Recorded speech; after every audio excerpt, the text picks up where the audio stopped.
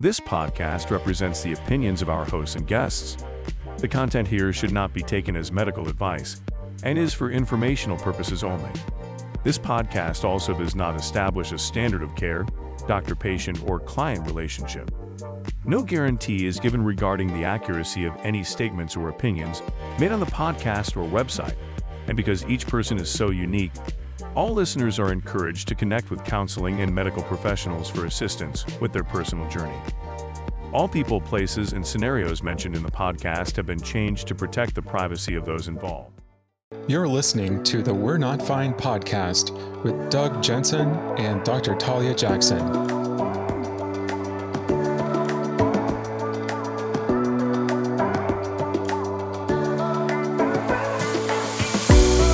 Hey, gang. Good morning, all y'all. Or afternoon or evening, whenever it is. Or midnight, potentially. Wow, it could be any time of the day or night, depending on who. How's everybody doing? How's life? Life has been recently, for me, a little complicated. So I have referenced in a few different podcasts.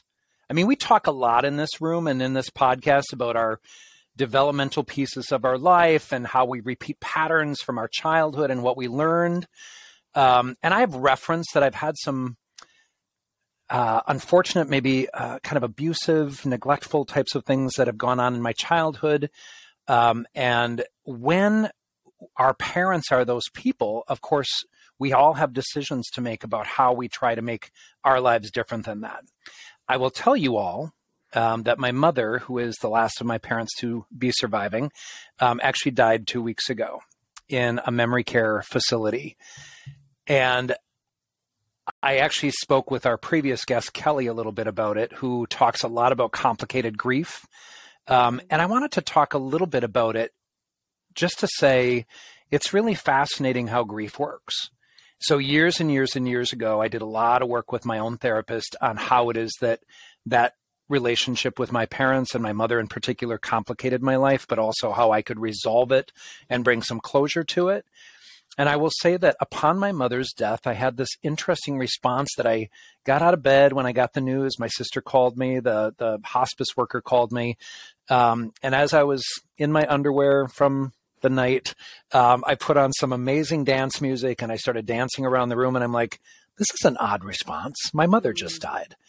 And yet it's not. So right, I just want to say it is incredibly complicated. Thank you for that word. And I feel an odd sense, and I've had so many of my friends, such as the two of you, comment to me that, of course, it's really normal to feel some relief and really normal to feel some closure.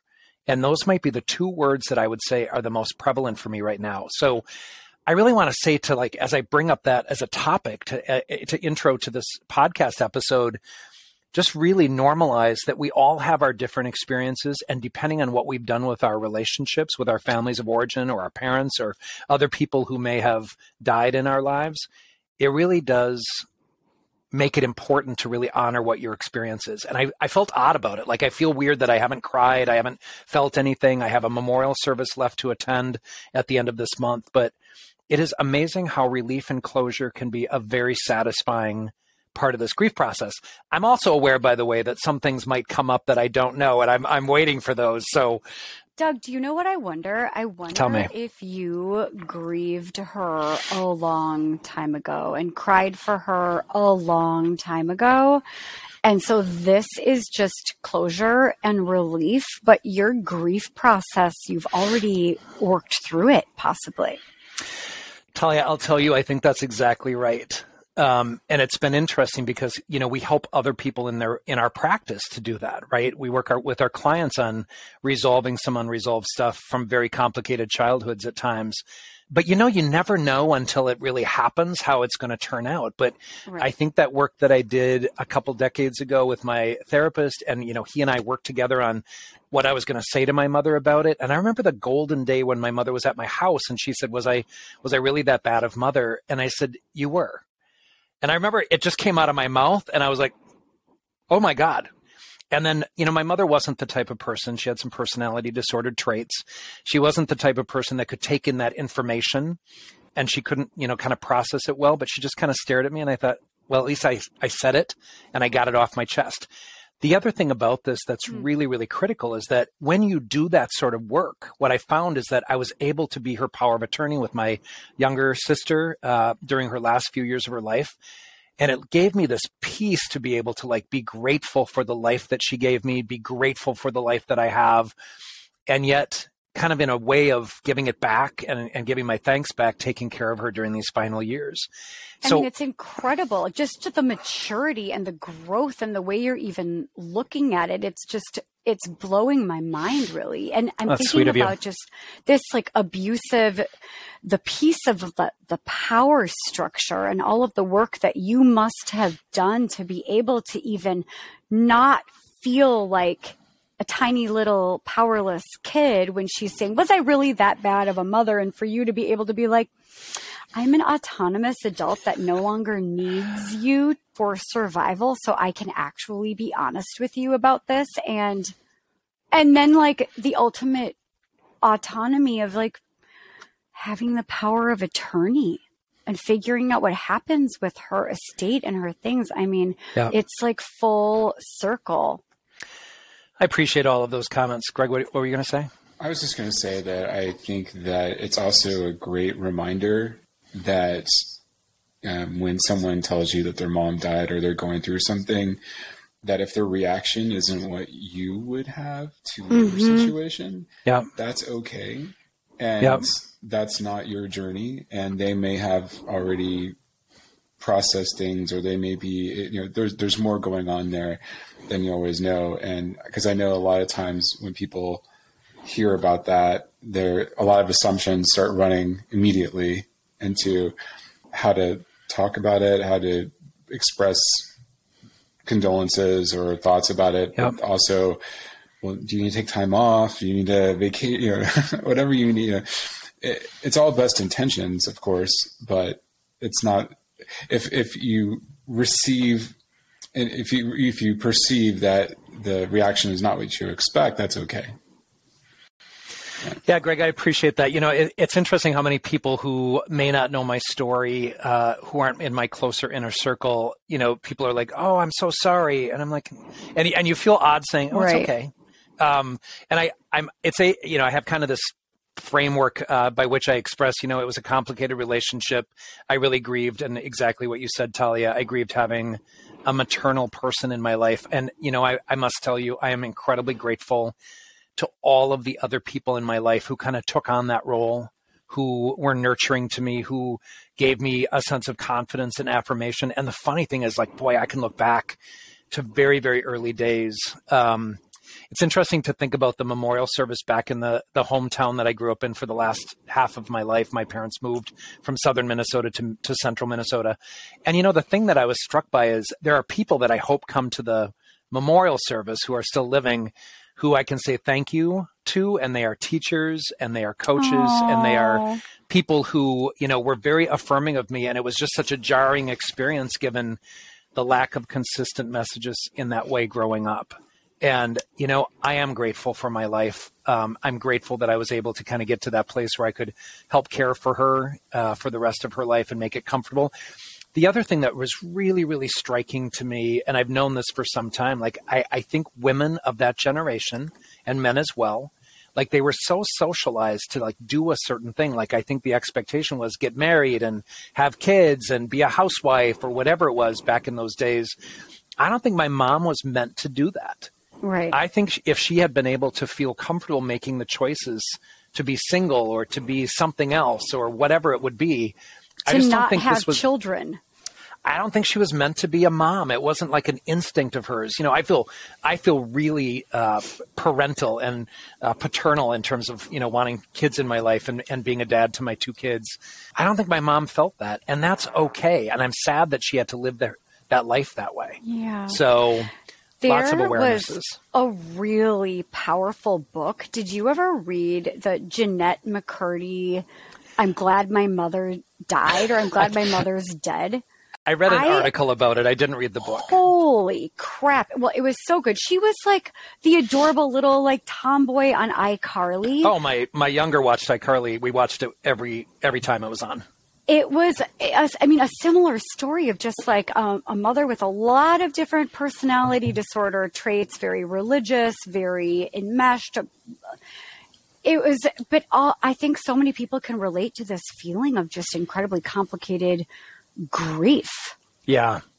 And, alongside all of that, I think Jeanette McCurdy's book, the title of it is just kind of shocking, right? Like, it's shocking, right? Like, that's not okay to feel that way or think that way.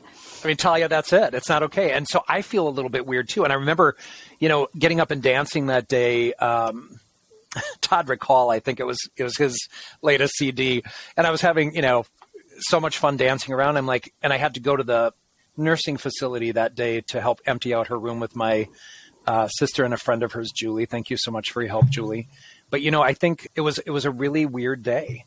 And then I went back to work the next day. Like I was seeing clients the next day in my regular appointment times. And didn't skip a beat and feel really great about that. But the other thing I've noticed about it is you kind of do this life review no matter what the circumstances are. So I have a lot of memories, a lot of thoughts about that as time goes on. But I also feel like what a great opportunity to, again, have some closure and start really, really putting that behind me and moving forward. But while not forgetting, because I think forgetting is a mistake too.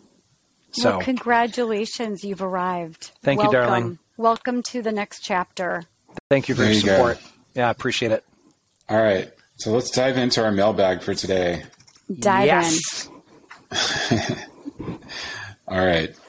And also, before we get into it, if you have any questions at all, feel free to reach out to us at questions@we'renotfine.com, and we'll all try to come together and figure it out. We may not have all the answers, and because there's always context that is sometimes missing from the questions we receive, but we'll always have something to say. Well, that is so true. We lack for conversation in this podcast. We just can never come up with anything to say. Yeah. All right. So here's our question for today. Okay. And this is Mike. Okay. I've been with my girlfriend for 4 months. We matched on the Tinder app. We both weren't looking for anything serious when we met, but we fell head over heels for each other and have spent so much time together since. She has basically moved into my apartment. I still love her, and she's treated me better than any of my previous girlfriends, but ultimately I feel like we're incompatible. Please don't judge the situation, but she's a stripper, and she told me this on our first date. At first I wasn't uncomfortable by it, but the more attached and in love I became with her, the more it has started to bother me. We just have different values and disagree on things, especially about my feelings towards her job. I would never want to make her quit something for me, but I really don't see a future with her if she stays on this path. She's been doing it for 4 years, and it's not something I would judge her for, but I don't want to continue another 4 months if nothing changes. I love her so much, but I don't see this working out between us now. I've really tried everything to make it work, but it might be time to throw in the towel. What do you think? Oh, Mike.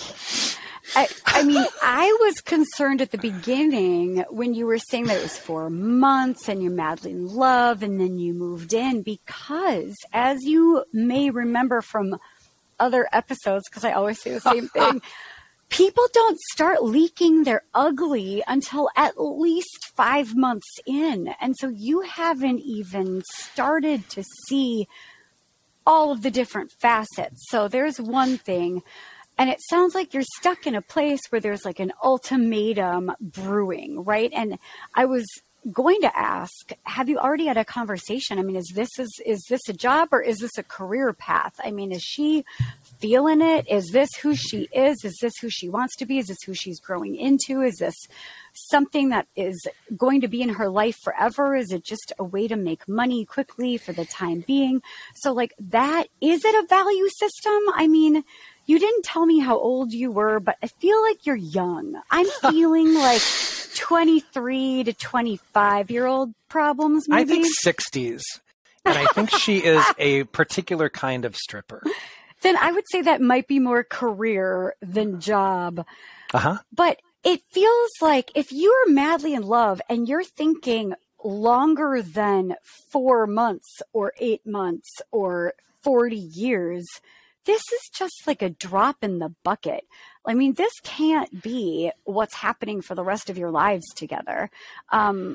I would love to be a part of this conversation between the two of you to talk a little bit. I feel like maybe there's something missing in the way that you're talking about this, because I have a hard time believing that you're saying, I love you, I think you're amazing, I picture a future with you. And she's saying, I would like to be a stripper until I'm 98 years old. Does that work for you in our relationship? I don't know. That's which is only 30 years away. I'm kidding. We don't know the 65. Age. They are. I don't know. I feel like you've given us enough information, Mike. Here's what I think about this. You know, in my practice, I have seen male and female sex workers. I have seen male and female strippers. And being in that line of work, while I have I think what we have to do very clearly is ascertain this is a viable work situation for some people. I have had people in my personal life who have done it in order to put food on the table for their child. And I support that, you know, there can be an adaptive and healthy way of being a stripper or a sex worker. And I want to take all stigma out of it, first of all. Number two, but I do think that work requires you to be of a certain personality and manage the objectification that is inherent in that sort of work. And so I'm kind of curious, Mike, about what it is that if I asked you, like, what were you looking for in a relationship? Was this person someone who met that criteria? Going specifically, Talia, to your comments, like, you know, if she met your criteria for what was a good girlfriend and partner in life at this point in your life, I'm not sure what the issue is, but my guess, Mike, and I don't want to assume this, is that, of course, it was maybe a turn on for you, as it might be for people, to be dating someone who is perhaps an attractive person physically. And maybe there has been, and I've had one dude who was a sex worker that I worked with who said it was really hard for him to be seen as a human being with feelings and not someone in the bedroom that would perform for his partner. And so we internalize maybe what her experience is. And you have to remember that she's a human being and a person and deserves every ounce of respect in this communication as you move forward. So if her being a stripper is the issue, I mean, again, if you see something, say something is my motto.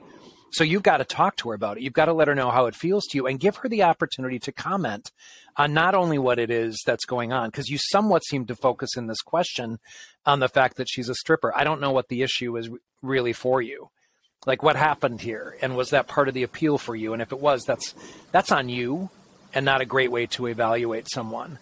I would also be curious about, like, what is the pain point here? Is it that you don't like that other men are objectifying her? Is it that she maybe is getting joy or satisfaction or fulfillment from being really confident and sexy in her body and having people look at her in that way? Is it something that maybe you could compartmentalize the work she's doing, but is it spilling over, bleeding into maybe what it feels like to go out on dates, or people who are reaching out to her, or people following her on social media, or like, what isn't working about it? Well, what's not working, and again, I think one of the pieces we consistently focus on is communication. Like, what is the experience that she's having? I'm not sure that I heard enough in the presentation or the question about what it is that her experience is as a stripper and what's going on for her and how she feels about it. And if you're making this decision in somewhat of a one-sided or autonomous way, that's a mistake. Have a conversation. You might find out something about, you know, her experience that you don't know. This is a very new relationship. I'm going to share Talia's concern that this was a quick move-in. I have seen people do that. I have a buddy who did that recently. And so there is a point at which, you know, when you do it quickly and you're not really well thought out about what it is, and there isn't a really clear understanding of what the relationship is, that's where we run into trouble. I also have like one more little thought about, there's this magical window when people start dating. And I feel like I may have said this before, but when people start dating, there is like maybe a month or two at the beginning where if you're really attracted and you're really lit up about the person, they could tell you, I'm a stripper. I killed somebody. I spent 20 years in jail. I am a pedophile. I don't know. Like, they can tell you all sorts of things about their deepest and darkest, but we are a little bit blinded by our lust, and we will be like, okay, I could work with that. That's all right. That could work for me. I just like can't lose this relationship because I'm so attracted to you. And then maybe the reality set in when you guys moved in together that like, ooh, what did I get into here?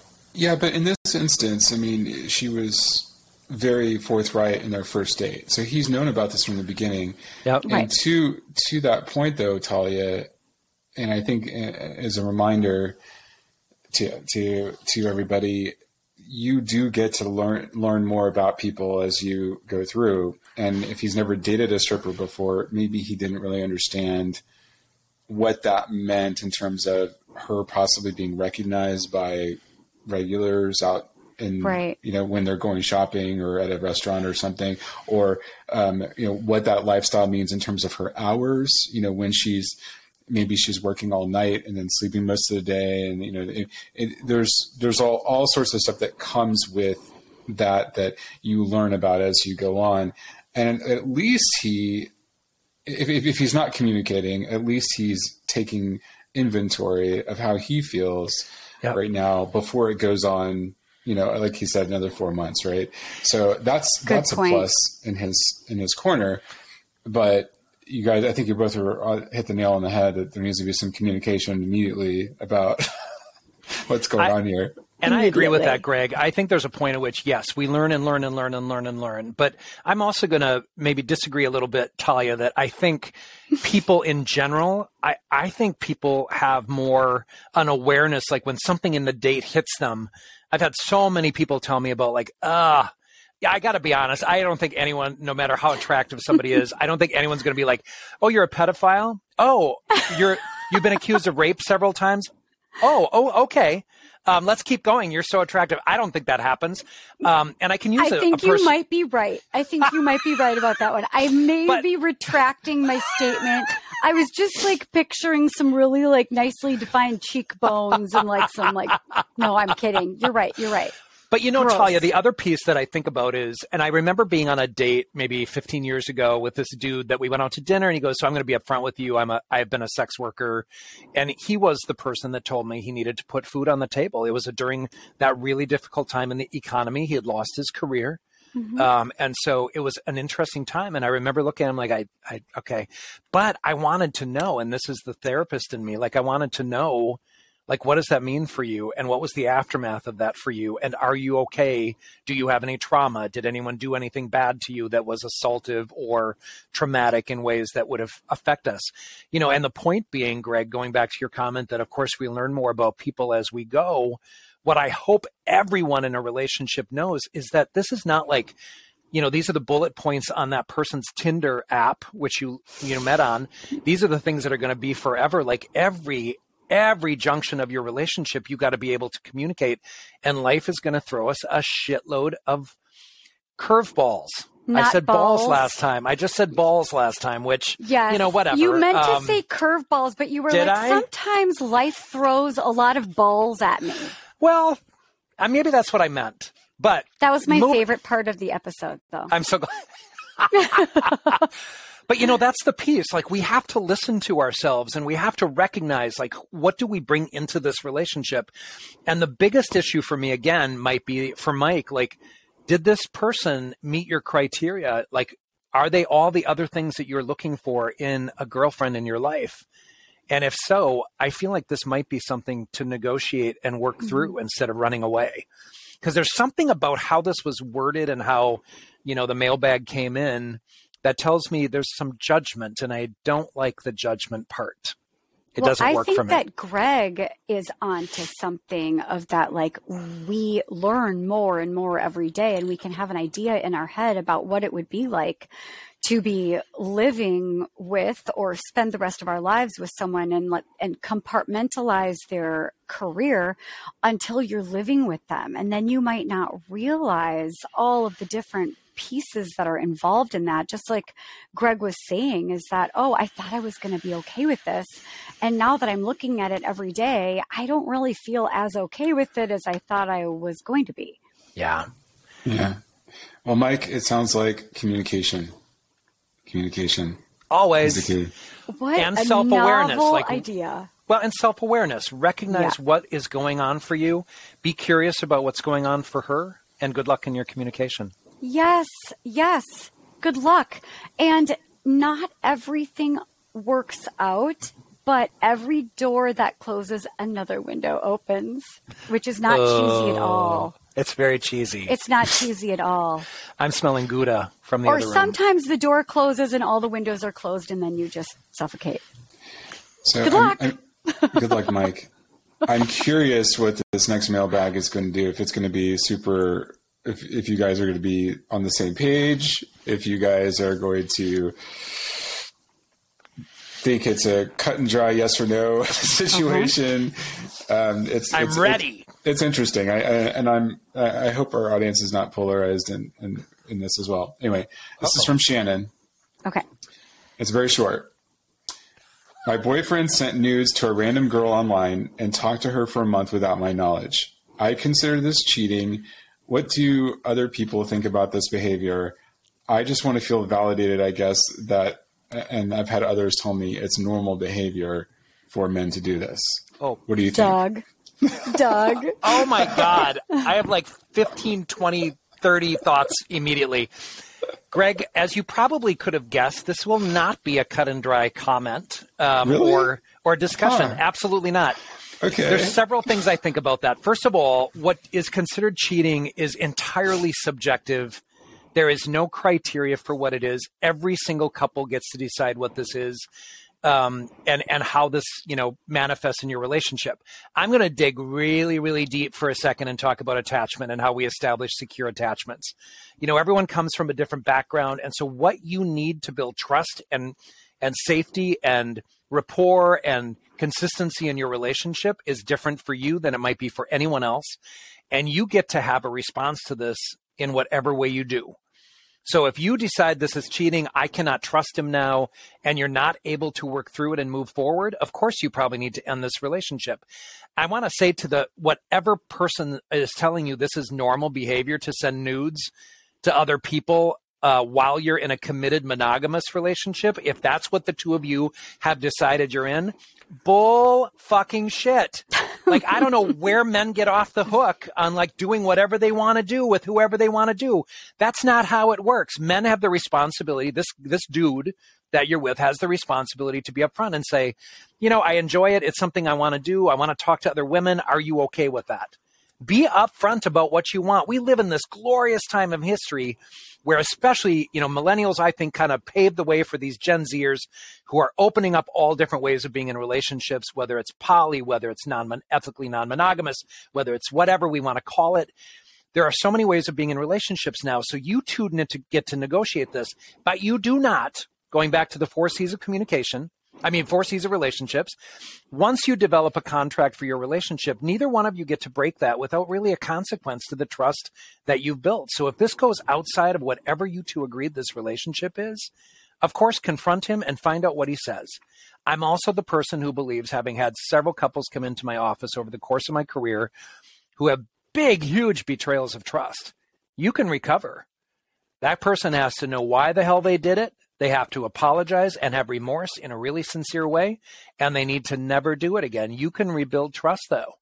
But do not let him off the hook and say this is just a normal thing, but you have to decide, is it okay with you? I don't think it is. So do not settle. Settling is a bad idea. I just don't like it. I'm all riled up about this. I'm speechless because I don't even know if I have anything more to add. So all I'm going to say is summarizing what Doug already said. There are no rules. You create the rules in your relationship. We can't decide if this is okay or if this isn't okay. You're the only one who gets to decide, is this a part of the rules, the negotiated discussions in your relationship? Is that okay? Do you both do that? Or is it something that he went a little bit rogue and was a little bit sneaky? And if so, that's a huge problem, I would say. And you guys, I don't know. How long have they been together? We don't even know. It doesn't even matter, honestly. Her name is Shannon. Shannon. Lovely name. It's the sneaky, it's the behind the scenes, it's that you had to find out, all of that doesn't bode well. And what Doug was saying is, I've also seen couples make it out of this alive, but the level of remorse and agreed upon transparency, like the entire structure of the relationship needs to change to build that trust back. One of the things go ahead. I was just going to say, not disagreeing with what you guys said at all. Oh, give it your best shot. But I did want to throw in an additional viewpoint, in that he may not think it's cheating. He may legitimately be acting out on some desire or affirmation or something that he's trying to acquire, and through that communication with you, you may learn that he maybe has a fetish or maybe has a need that's not being fulfilled. And or that may be something you guys, addiction. or that may be something you guys can work on together. So it might be a growth. It might be not necessarily an immediate like kind of confrontation, but it might be a growth opportunity to grow closer together or understand, why this is happening. Now, granted, I'm sure 99 times out of 100. No, but I think you're bringing up a really good point that I think about sometimes with couples and boundaries, and that we need to help our couples sort of calibrate their, what I call it is like your spidey sense of like the boundaries that, if something is appropriate or inappropriate, not everyone has the same ideas about that. And so sometimes it's really good to have these values clarifications and boundaries clarifications as a couple, like throw out some vignettes. How would you feel about this, and that, and the other? And Greg, exactly what you're saying. Sometimes you'll find that some person will say like, yeah, I would have zero issue with that. That is no problem. That does not come anywhere near what would strike me as being sexually inappropriate or blurred boundaries. And the other person's spidey sense of like, oh my God, what? You just like smiled at the waitress and exchanged a moment. And the other person would be like, wow, that was just so not on my radar as something that would be inappropriate for our relationship. So again, communication is key. These are all just like conversations that would be good to have. In an ideal world, you're having these fun conversations at the beginning of your relationship and ongoing before there's some sort of break of trust or trauma, so that it can be, let's calibrate like our boundaries so that we're on the same page before there's a trauma. First of all, I love spiders as much as everyone knows that I love monkeys. So monkeys, anyway, spiders, monkeys balls. And spiders, two of my favorite. I'm not going there. Here's what I also want to say. Like, one of the things that I'm really, I guess, happy about how I perceive the work that we do and the questions that come in is that I never feel a judgment. Like, I don't feel judgy about this. Like, the biggest word is curiosity. Like, I'm always just curious about it. And it goes back, Talia, to what you just said. Like, we got to find out what this is. But I just want to point out that we live in this world now of social media, cell phones that have cameras on them, et cetera. And so we're still kind of figuring out how all of this works. But let's be clear on something. To take a picture of your dick requires effort, lighting, angles, all that sort of thing. Oh my God, lighting and angles? I speak from no personal experience, but I just want to Do you need say, like a ring light, or like is natural light better? I mean, like, what are we talking about here? No, that's another episode. This is what I, or our couples retreat when we do it. This is what I want to say about it though. Like, really, it's something that, again, you get to hold true, Shannon, to who you are.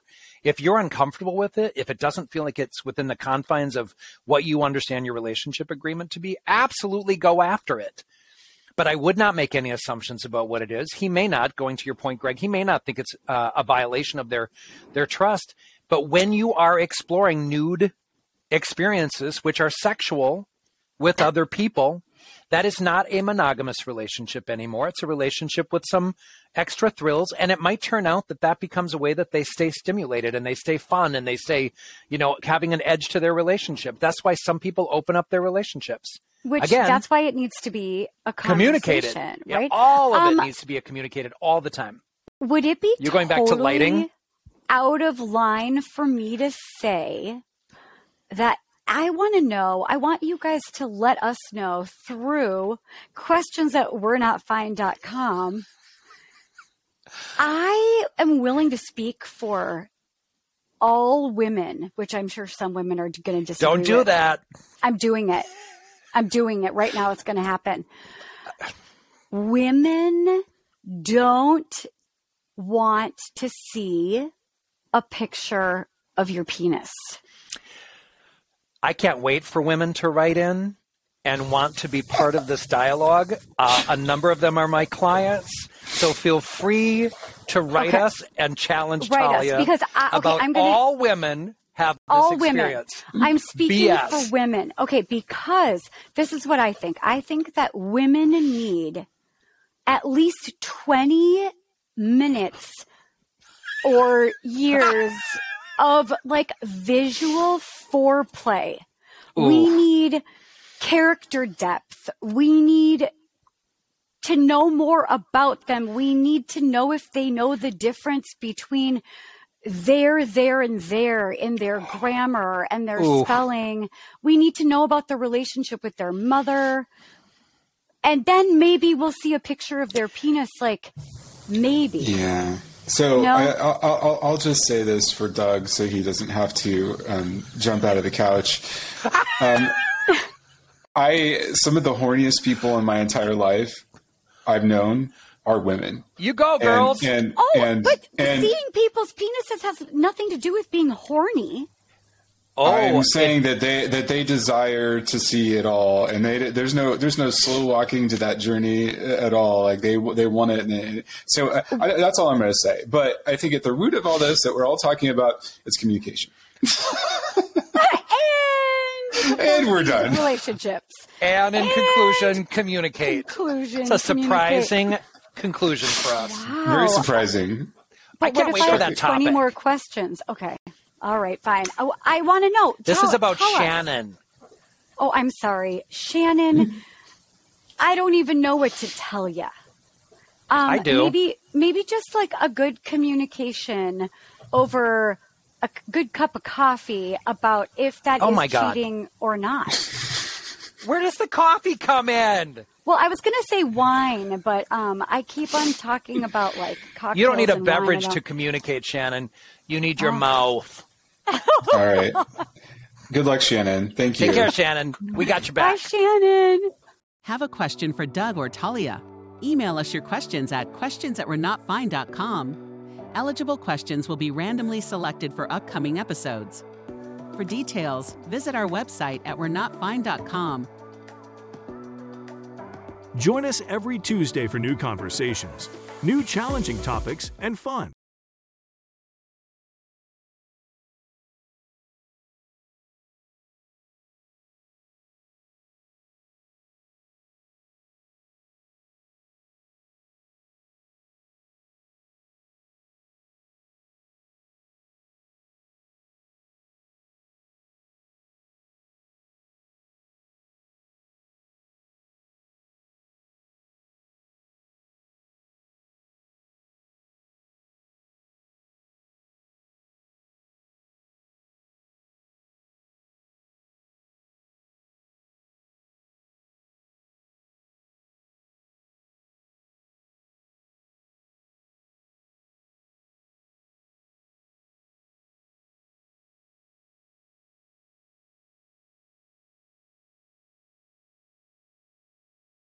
Good luck, Cindy.